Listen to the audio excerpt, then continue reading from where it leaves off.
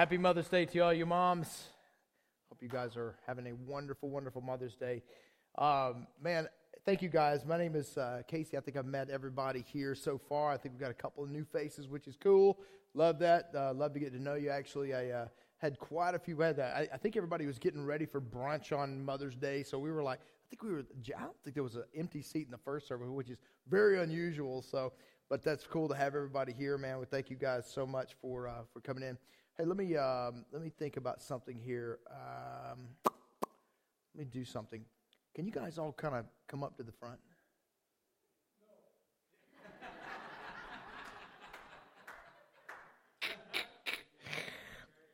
Carry on. Here what we got going on. So we're Mother's Day.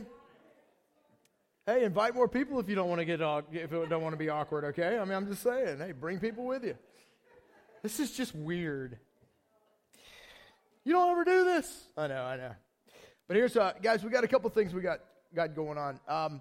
First off, it is Mother's Day. We get that. We get Mother's Day. Second off, I want to tell everybody, man, that ultimately it is not about it's not about being a physical parent that God really, really freaks out. See, anybody can make a kid, right? Amen?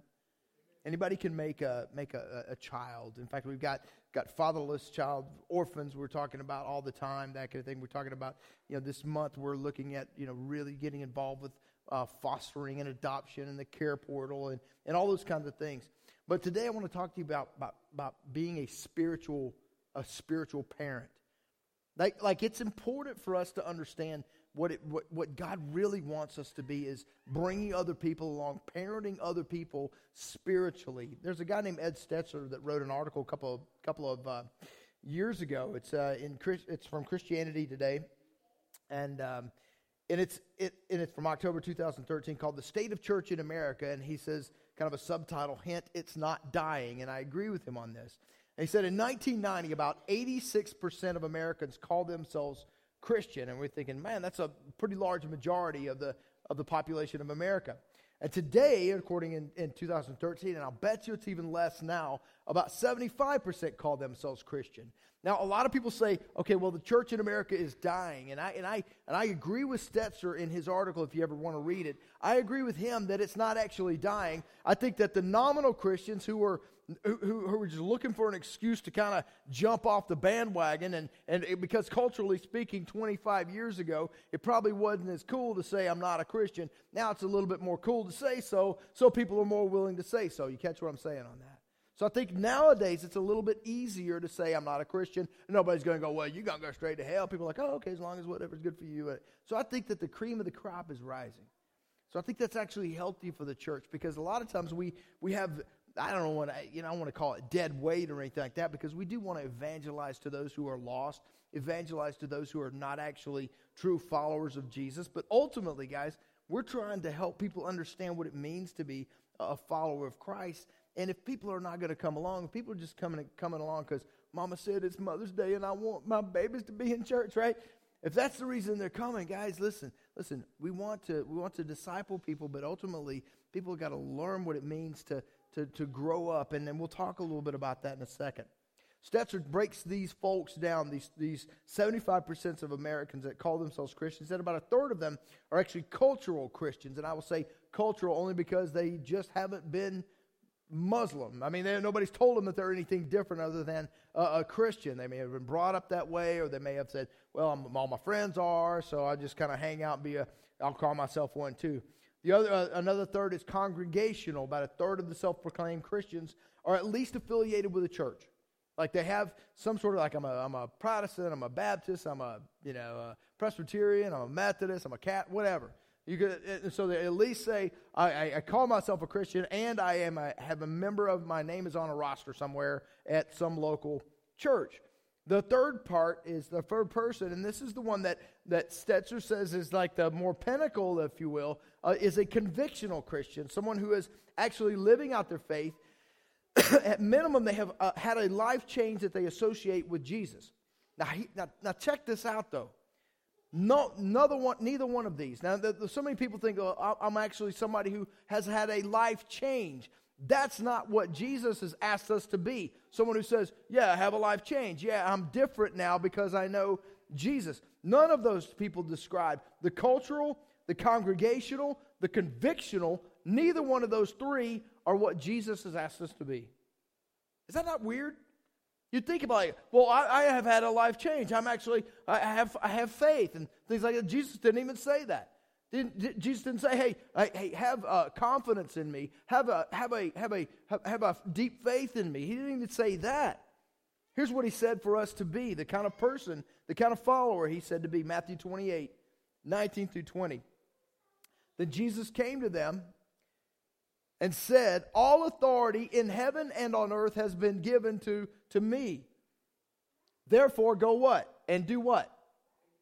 Make disciples." We say this quite a bit because this is the heartbeat and the foundation of what we're about at New City Church. We're not about making people feel good. We're not about giving people a bunch of knowledge. We're not about trying to entertain people. We're about baptizing them in the name of the Father and of the Son and of the Holy Spirit. Don't go to the next slide. This is an important piece because this is what churches tend to do, and this is where churches tend to stop. This is where most churches in America, and no wonder people are cultural. No wonder people are even convictional, and people somehow say, well, they're real strong Christians because they got some sort of life change, and they seem to beat their chest, and they say, oh, I love Jesus, that kind of thing. Here's what he said for us to do.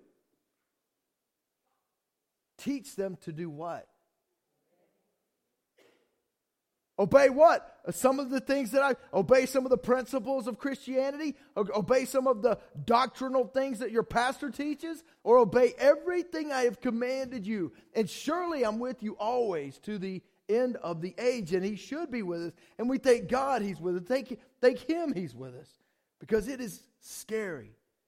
Man, it is frightening. Just like, how many people were like scared when they first became a parent? Like you moms, right? Your first kid, you were like, oh man, I don't know if I'm ready for this. Oh man, this is crazy. A same thing goes with spiritual discipleship, spiritual parenting, man. Sometimes we're like all freaked out, like, whoa, man, we're frozen. We don't want to go there. We don't want to go. I ask somebody to be in a disciple group. We don't want to have, like, God, you've laid this person on me, but I'm scared.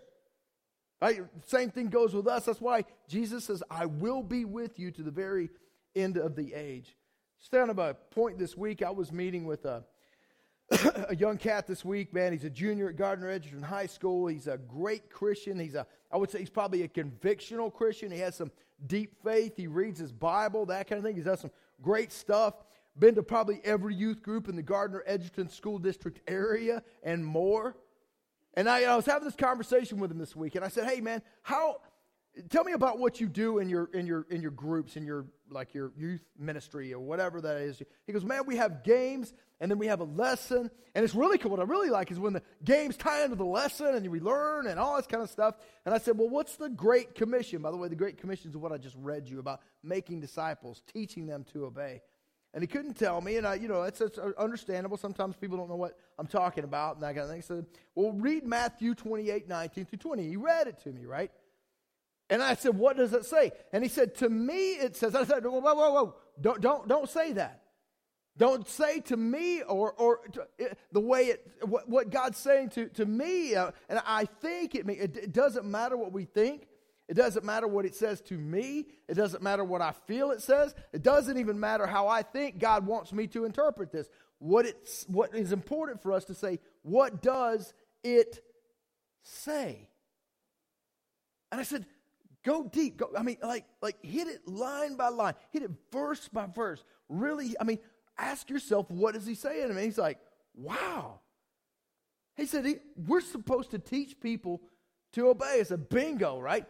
In all your years, how long have you been a Christian? He goes, man, as long as I can remember. I said, all right, so from the moment you were conceived, you were a fetal Christian, right? You were somebody who knew Jesus from the time you, as far as you can remember. You've been to all kinds of Sunday schools, all kinds of youth groups, all kinds of churches, all kinds of services, all kinds of this. Has anybody ever asked you? Has anybody ever challenged you to actually step into being a spiritual parent and teach people to obey? And he was real honest. He said, man, not that I can remember. Oh, you're kidding me. Do you see why the church in America is declining? Why it's so easy for somebody to go, man, I just don't even need the church. Well, of course you don't need the church, man. If the church, all the church is telling you all about Jesus and gathering people around and having great fellowship and all that kind of stuff, and we're not actually doing what Jesus said to do, of course it's easy to leave. Amen? But when we step into the obedience to Christ and we teach other people and we bring people along and we teach people what it means to actually bring people along and help people understand what it means to be a spiritual parent, we're doing what Jesus said, and nobody wants to leave. It's crazy. Why would nobody want to leave the church? Because they're responsible for people. It's like how many times do we leave? Does a parent leave the home, like abandon his kids, and we think, oh, what a low life, right? You don't want to be the low life in the spiritual realm here. Amen? So there's several phases of these. And what we can do, and what this young man was telling me about, he was basically, and you fill this out in your bulletins, you can mimic spiritual growth by doing lots of spiritual activities. You could sing songs, you can have campfires, you can do kumbaya in the name of Jesus. All this kind of stuff, but it doesn't ultimately matter if we're not doing what Jesus said to do. If we're not teaching people to obey Jesus, if we're not actually making disciples, we are in disobedience. Amen? So there are several phases of spiritual maturity. I want you to show, you actually got a preview of that during the video of this is the, what we call the Putman Circle. And if you're in discipling, you know a little bit about this. You know, and basically this kind of goes clockwise, if you will. But there's a stage that all of us go through. We're born essentially dead. We haven't accepted Jesus yet. We're all born into a fallen world. We get that. Then we become an infant, and we're a child or a teenager, a young adult, and a parent is ultimately what we want to do. And it's incredible to me how many churches are trying to make people spiritual adults and even missing that. Like I have this vision of Satan and his demons high-fiving each other. Boom, boom, boom. Man, we got them again. Man, they got them all into all kinds of spiritual activities. Man, the youth group is awesome. They're entertained. Man, they're having games. Even the lessons are tying into the games. Man, they're got all kinds of Bible studies. Man, that Sunday school, we got them rocking in Sunday school. Man, these guys are even getting into the Greek. But they're not learning to obey Jesus. They're not doing what Jesus said to do. It's crazy, man. And I'm thinking, man, we can do all this kind of stuff. I'm not knocking other churches. I'm not knocking other youth groups. I'm not knocking Bible studies. I'm not knocking Sunday school. I'm not knocking all these things that we can do, but I am knocking it if it replaces or masks growth spiritually, the activities, if it has a form of godliness, but in essence, it's more like Satan. Like let me explain this. Like if we're trying to be more like Satan. Satan knows the Bible. Satan knows the Bible in the Greek. He knows every translation. He knows, he's sitting there watched the Bible being formed all through history. He's been there when he saw creation happen. He's all this kind of stuff. Man, he knows more than we could ever know. He's seen more than we could ever see until we get to see God face to face. He's been there. He's done that. But he doesn't do the one thing that Jesus asks us to do. He doesn't obey him. But he knows the Bible, right? Amen? You ever thought about that? Anybody ever just thought, am I trying to be more like Satan or am I trying to be obedient to Jesus? So those phases of spiritual maturity, I want to kind of go over them quickly if we can. But those phases of spiritual maturity, obviously, like we said, we're someone who is dead. They're characterized by ignorance about Jesus or arrogance. Either no one's ever told them about Jesus, and believe it or not, man, there are people even in our country that have never heard the name of Jesus. So you can spot a spiritually dead person by what they say and do. Man, some of them are even nice. Man, I question people that go to do mission work all across the world and stuff. It's great stuff. They build wells. They hand out Bibles. They do all this kind of stuff. And many of those folks, man, I pray, and I hope this isn't the case, but I'm afraid that many of those folks are essentially escaping Jesus himself because they don't actually ever teach anybody to obey, but they make great sacrifices in their homes, great sacrifices in their families, great sacrifices just to go do something in the name of Jesus. But as Jesus many times, if you remember, there were people that are going to be like, Jesus, did I do this in your name? He goes, away from me, I never knew you.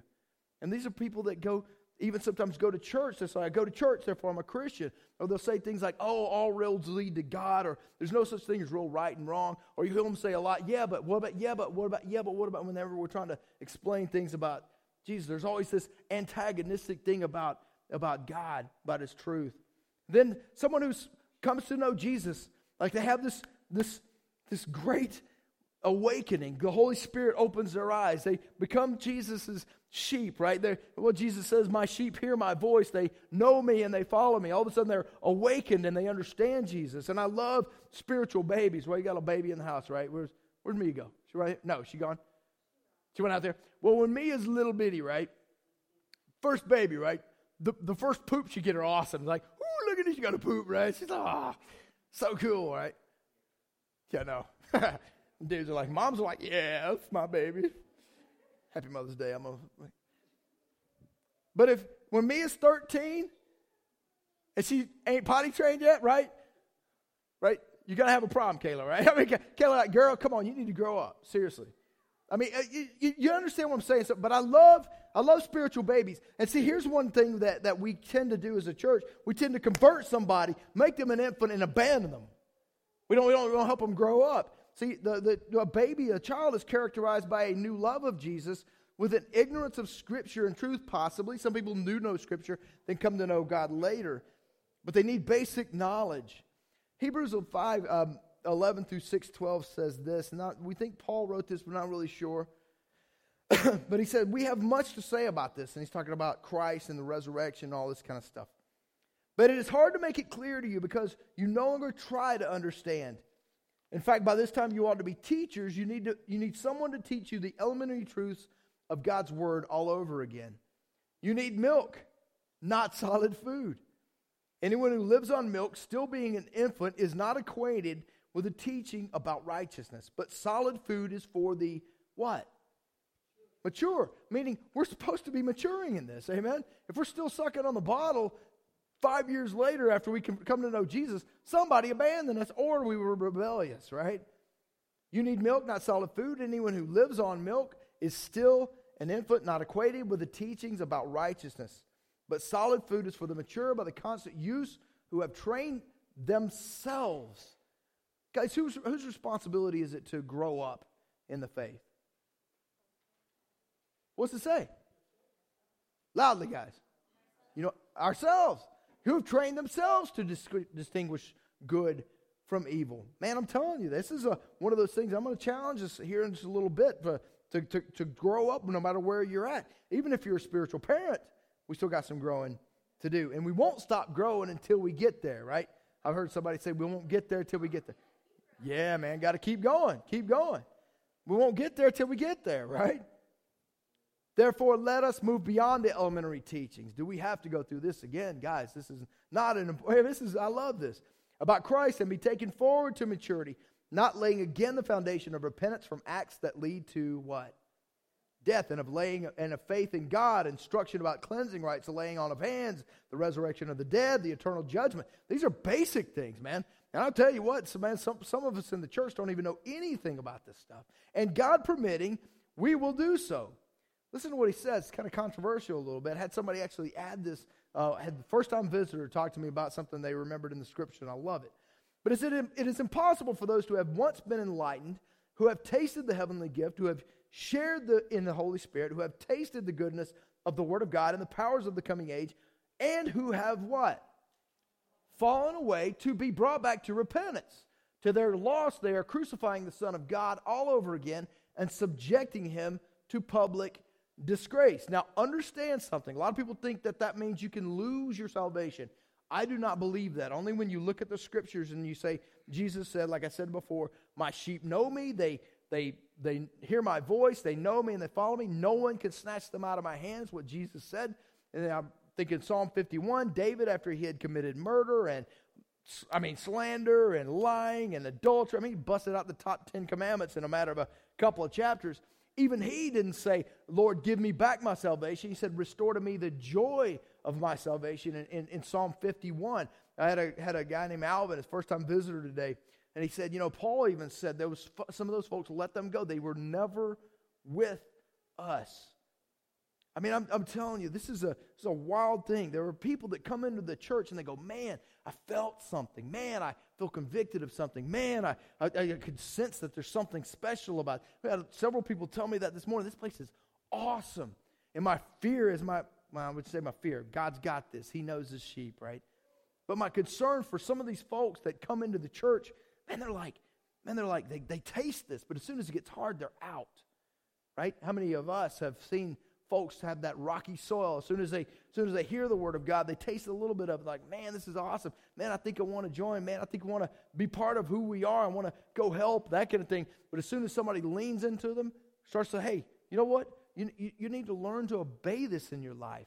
You need to learn to whoa, you need to stay out my way, right? Or there's run away. I'll question. I'm not judging. I'm just questioning a lot of times whether they were saved at all. To their loss, they're crucifying the Son all over again and subjecting him to public disgrace. Land that drinks the rain, often falling on it, and that produces a crop useful for those for whom it is farmed, receives the blessing of God. But, everybody say but.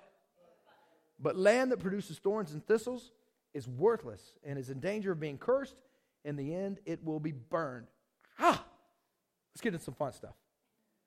Even though we speak like this, dear friends, we are convinced of better things in your case.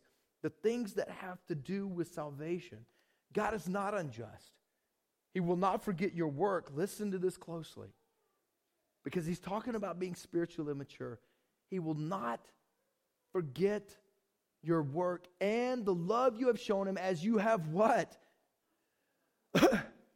Helped his people and continue to help them. It's like some people say, well, I got a disciple group. I released all my disciple groups. I'm done. He says to continue to help them. Guys, we are supposed to be spiritual parents till we die. Amen? So we don't want to just give up. And this is what Paul says. This is the reason, man. It is not just that you have done it, because so many people are banking on yesterday's home runs, right? Royals are doing that right now. Like, well, we're world champions, but we're losing. I mean, you catch what I'm saying? So many of us are doing that spiritually. It's like, I've done that, but I don't want to do it anymore. That's disobedient as well. He didn't say do it once. He said continue to do it. Go make disciples of all nations. So you could spot a spiritual infant by what they do and they say. They'll say things like, hey, I don't need to go to church to be a Christian. I don't have time to be in a relationship with other Christians. I got my own life to do. Or I'm saved. I don't need anything else. In essence, I'm saved to hell with everybody else, right? This is what people that are maybe baby Christians or even dead Christians sometimes will say. And by the way, if you are not baptized, we have baptism on May 22nd. You put that on your Connect card, man. I want you to understand. Some people are like, man, I've never been baptized. I want to take that first step of obedience, because that was what the Great Commission says. Baptize them, then teach them to obey. I'm tired of hearing people say, man, I got to get my stuff right. I don't know enough. I'm going to be baptized when I do some Bible study. Man, golly, you're missing the point, right? Here's one verse I want you to learn. Baptize, then learn to obey. Teenagers. I love teenagers, man. Love teenagers. People that are starting to read on their own, starting to get this whole thing on their own. They're starting to figure this whole thing out. They're starting to have a bunch of great questions. This person who is a teenager is moved on from spiritual milk, but may or may not be self-centered. So they're able to not go back to the basics necessarily, but they're able to feed themselves, like read their own Bibles and that kind of thing. They're able to, but many times they're kind of self-centered. I love them. They have a kind of an understanding of new life, that they understand. They're self-aware. They can ask outstanding questions. They can also do some negative things in the church if it depends on how, if nobody's walking with them. Many times spiritual teenagers get allowed to do these things. In fact, many churches will, like produce programs and studies and fellowship groups just to satisfy spiritual teenagers. And here's what they'll say. Some spiritual teenagers will say, I don't feel connected. If I hear anybody say that in our church, I think I'm going to puke. Because here's the reason. We got city groups Monday nights and Tuesday nights. We've got an entire team called the Connect team that is starting to get people together so that they can connect with the church. There's opportunities to serve in Kid City, and an usher and a greeter and a coffee and all kinds of ways to serve and that kind of thing. you moms now have no reason at all not to be connected because we're paying for you to get connected every other Saturday. In fact, they had a meeting yesterday. So in 2 weeks from yesterday at 8 o'clock at Ground House Coffee, the ladies are even going to meet on Ground House. You have no reason not to. There's Serve Saturdays. There's a Friday night book study. Out the yang, there's opportunities to be served. And so if you want to be connected to the church, you want to be connected to other believers, show up. Amen. Because if you're not connected, it's your fault. And you may very well know that you may go, man, I think I'm going to be a teenager. I never thought about it like that. Adults.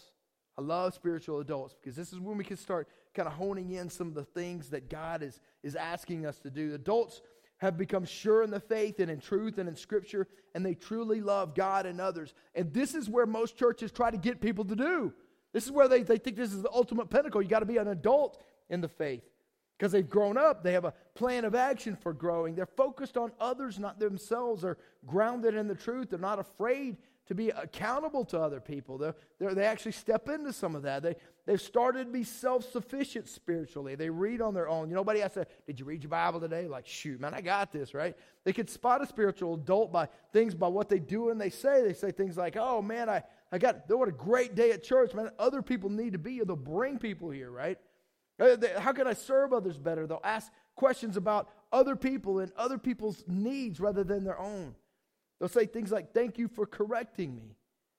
And they'll say things like, where does the church need help? And even that, man, we would love to have like a whole bunch of people. Most churches would be like, man, it'd be great to have a bunch of people like that. But that's not even what Jesus asked for us to be.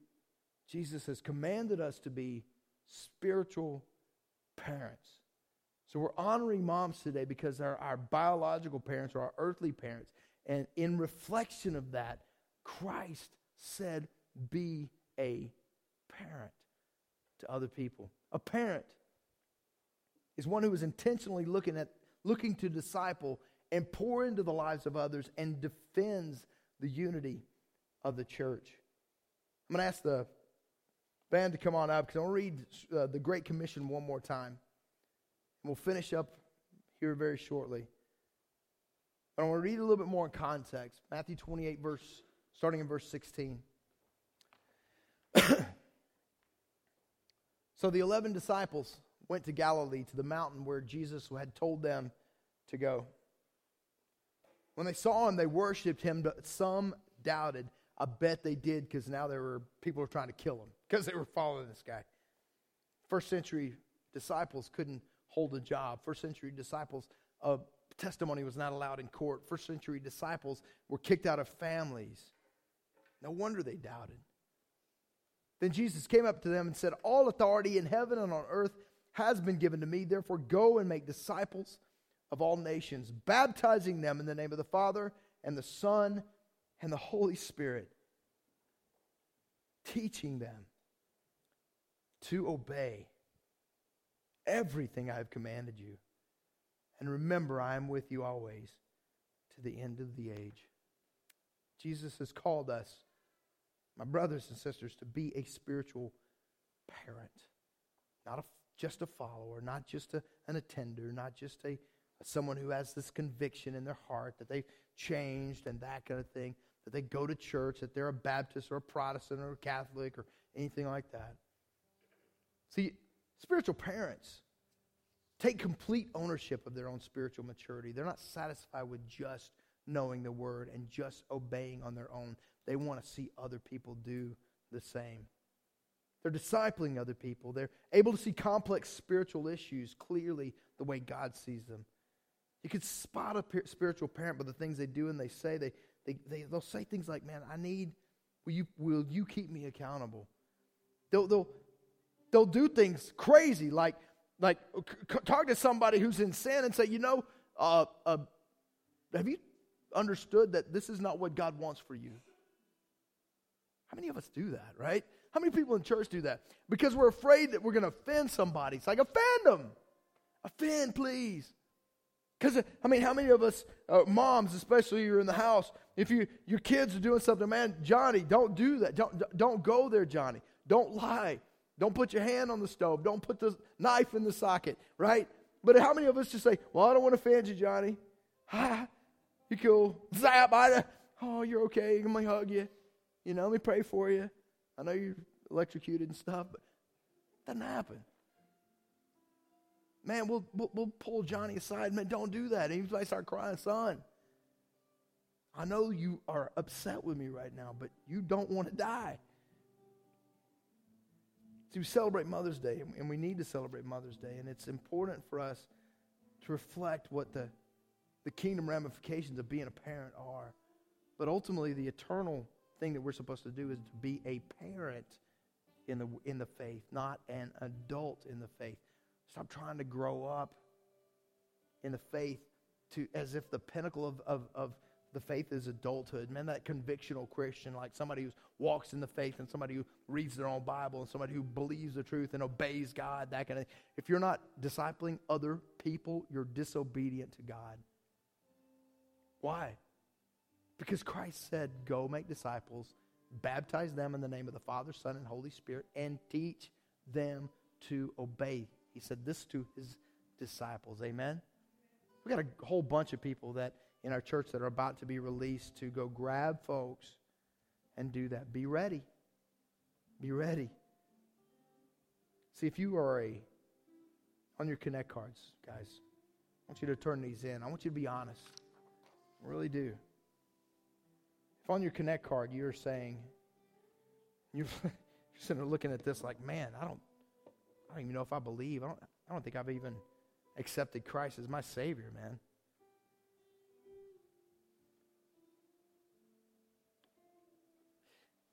Put that on there. And I know this is going to be hard, but right, I'm a baby. Or I'm dead if I haven't. If you're a new believer and you've never actually stepped into baptism, or you've never actually you may have gotten dunked and gotten wet, but you've never taken a step of growth. You're still sucking on a spiritual bottle. Put on there, I'm a baby. It's okay. Man, you're loved no matter where you're at, but God is not pleased when we stop where we're at. See, there are spiritual parents that have stopped parenting. There are spiritual adults that have never stepped into that and have been Christians for decades and never stepped into the whole thing about what Christ actually said for us to be. And have stopped because they said, I've done my time, right? So if you're a spiritual teenager, based on what we talked about, put, I'm a teenager. If you're an adult, put, I'm an adult.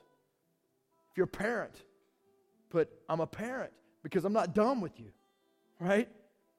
See, spiritual parents need somebody pouring into them.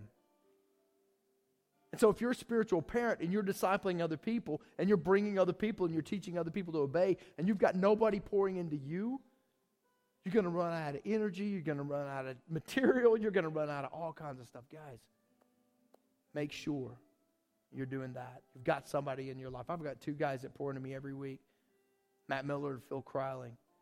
And I tell you what, I think I would have given up a long time ago if these guys didn't encourage me. Have you thought about this? Hey, man, where are you going with that? Hey, give me advice, give me love, put me through what's called a learning circle, all kinds of stuff. So put it no matter where you're at. Throw that on there. I expect to see a bunch. I really do. And it's okay no matter where you're at. And here's the one thing. Don't go to somebody when somebody says, I don't feel like anybody feeds me. So don't go to them and go, and you're just a spiritual teenager. Just recognize it. Because that's how you can know. Amen? We're going to do something. We're going to do a communion this morning. Here's what I want to do too. I neglected you guys in the first service. I apologize. So I want to have you guys do communion. As we do communion, guys, here's the rule. We're not a big church on rules and stuff, but ladies first.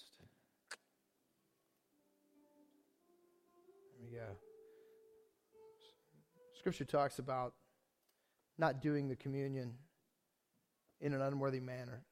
That if you have something against someone, if someone's got something against you, if you're in sin and you haven't confessed it to God, then you probably may want to turn to someone you trust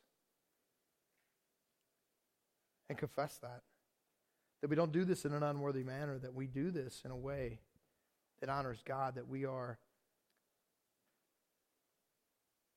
Essentially, our hearts have been purified. Yes, it isn't. Man, God is very gracious and loving. A lot more gracious and loving than I would be if I were God. So thank God I'm not God. Amen. But as you sit there, and don't do this in an unworthy manner, it heaps judgment on you. But what we'll do is as we are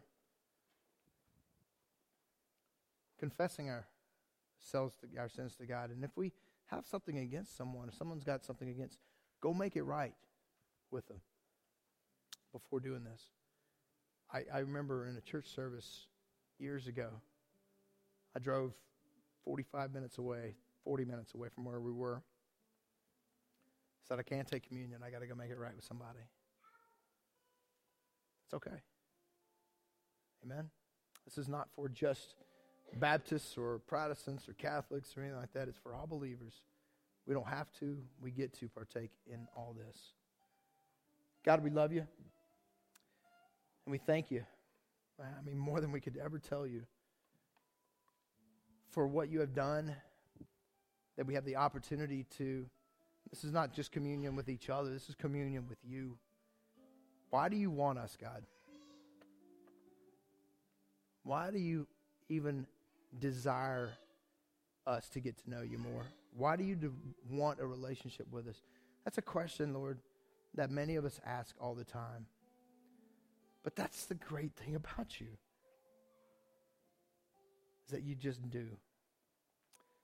And so we thank you for the opportunity to have communion with you. We love you, Lord, and that it is in your Son's blessed, holy, awesome, incredible name we pray.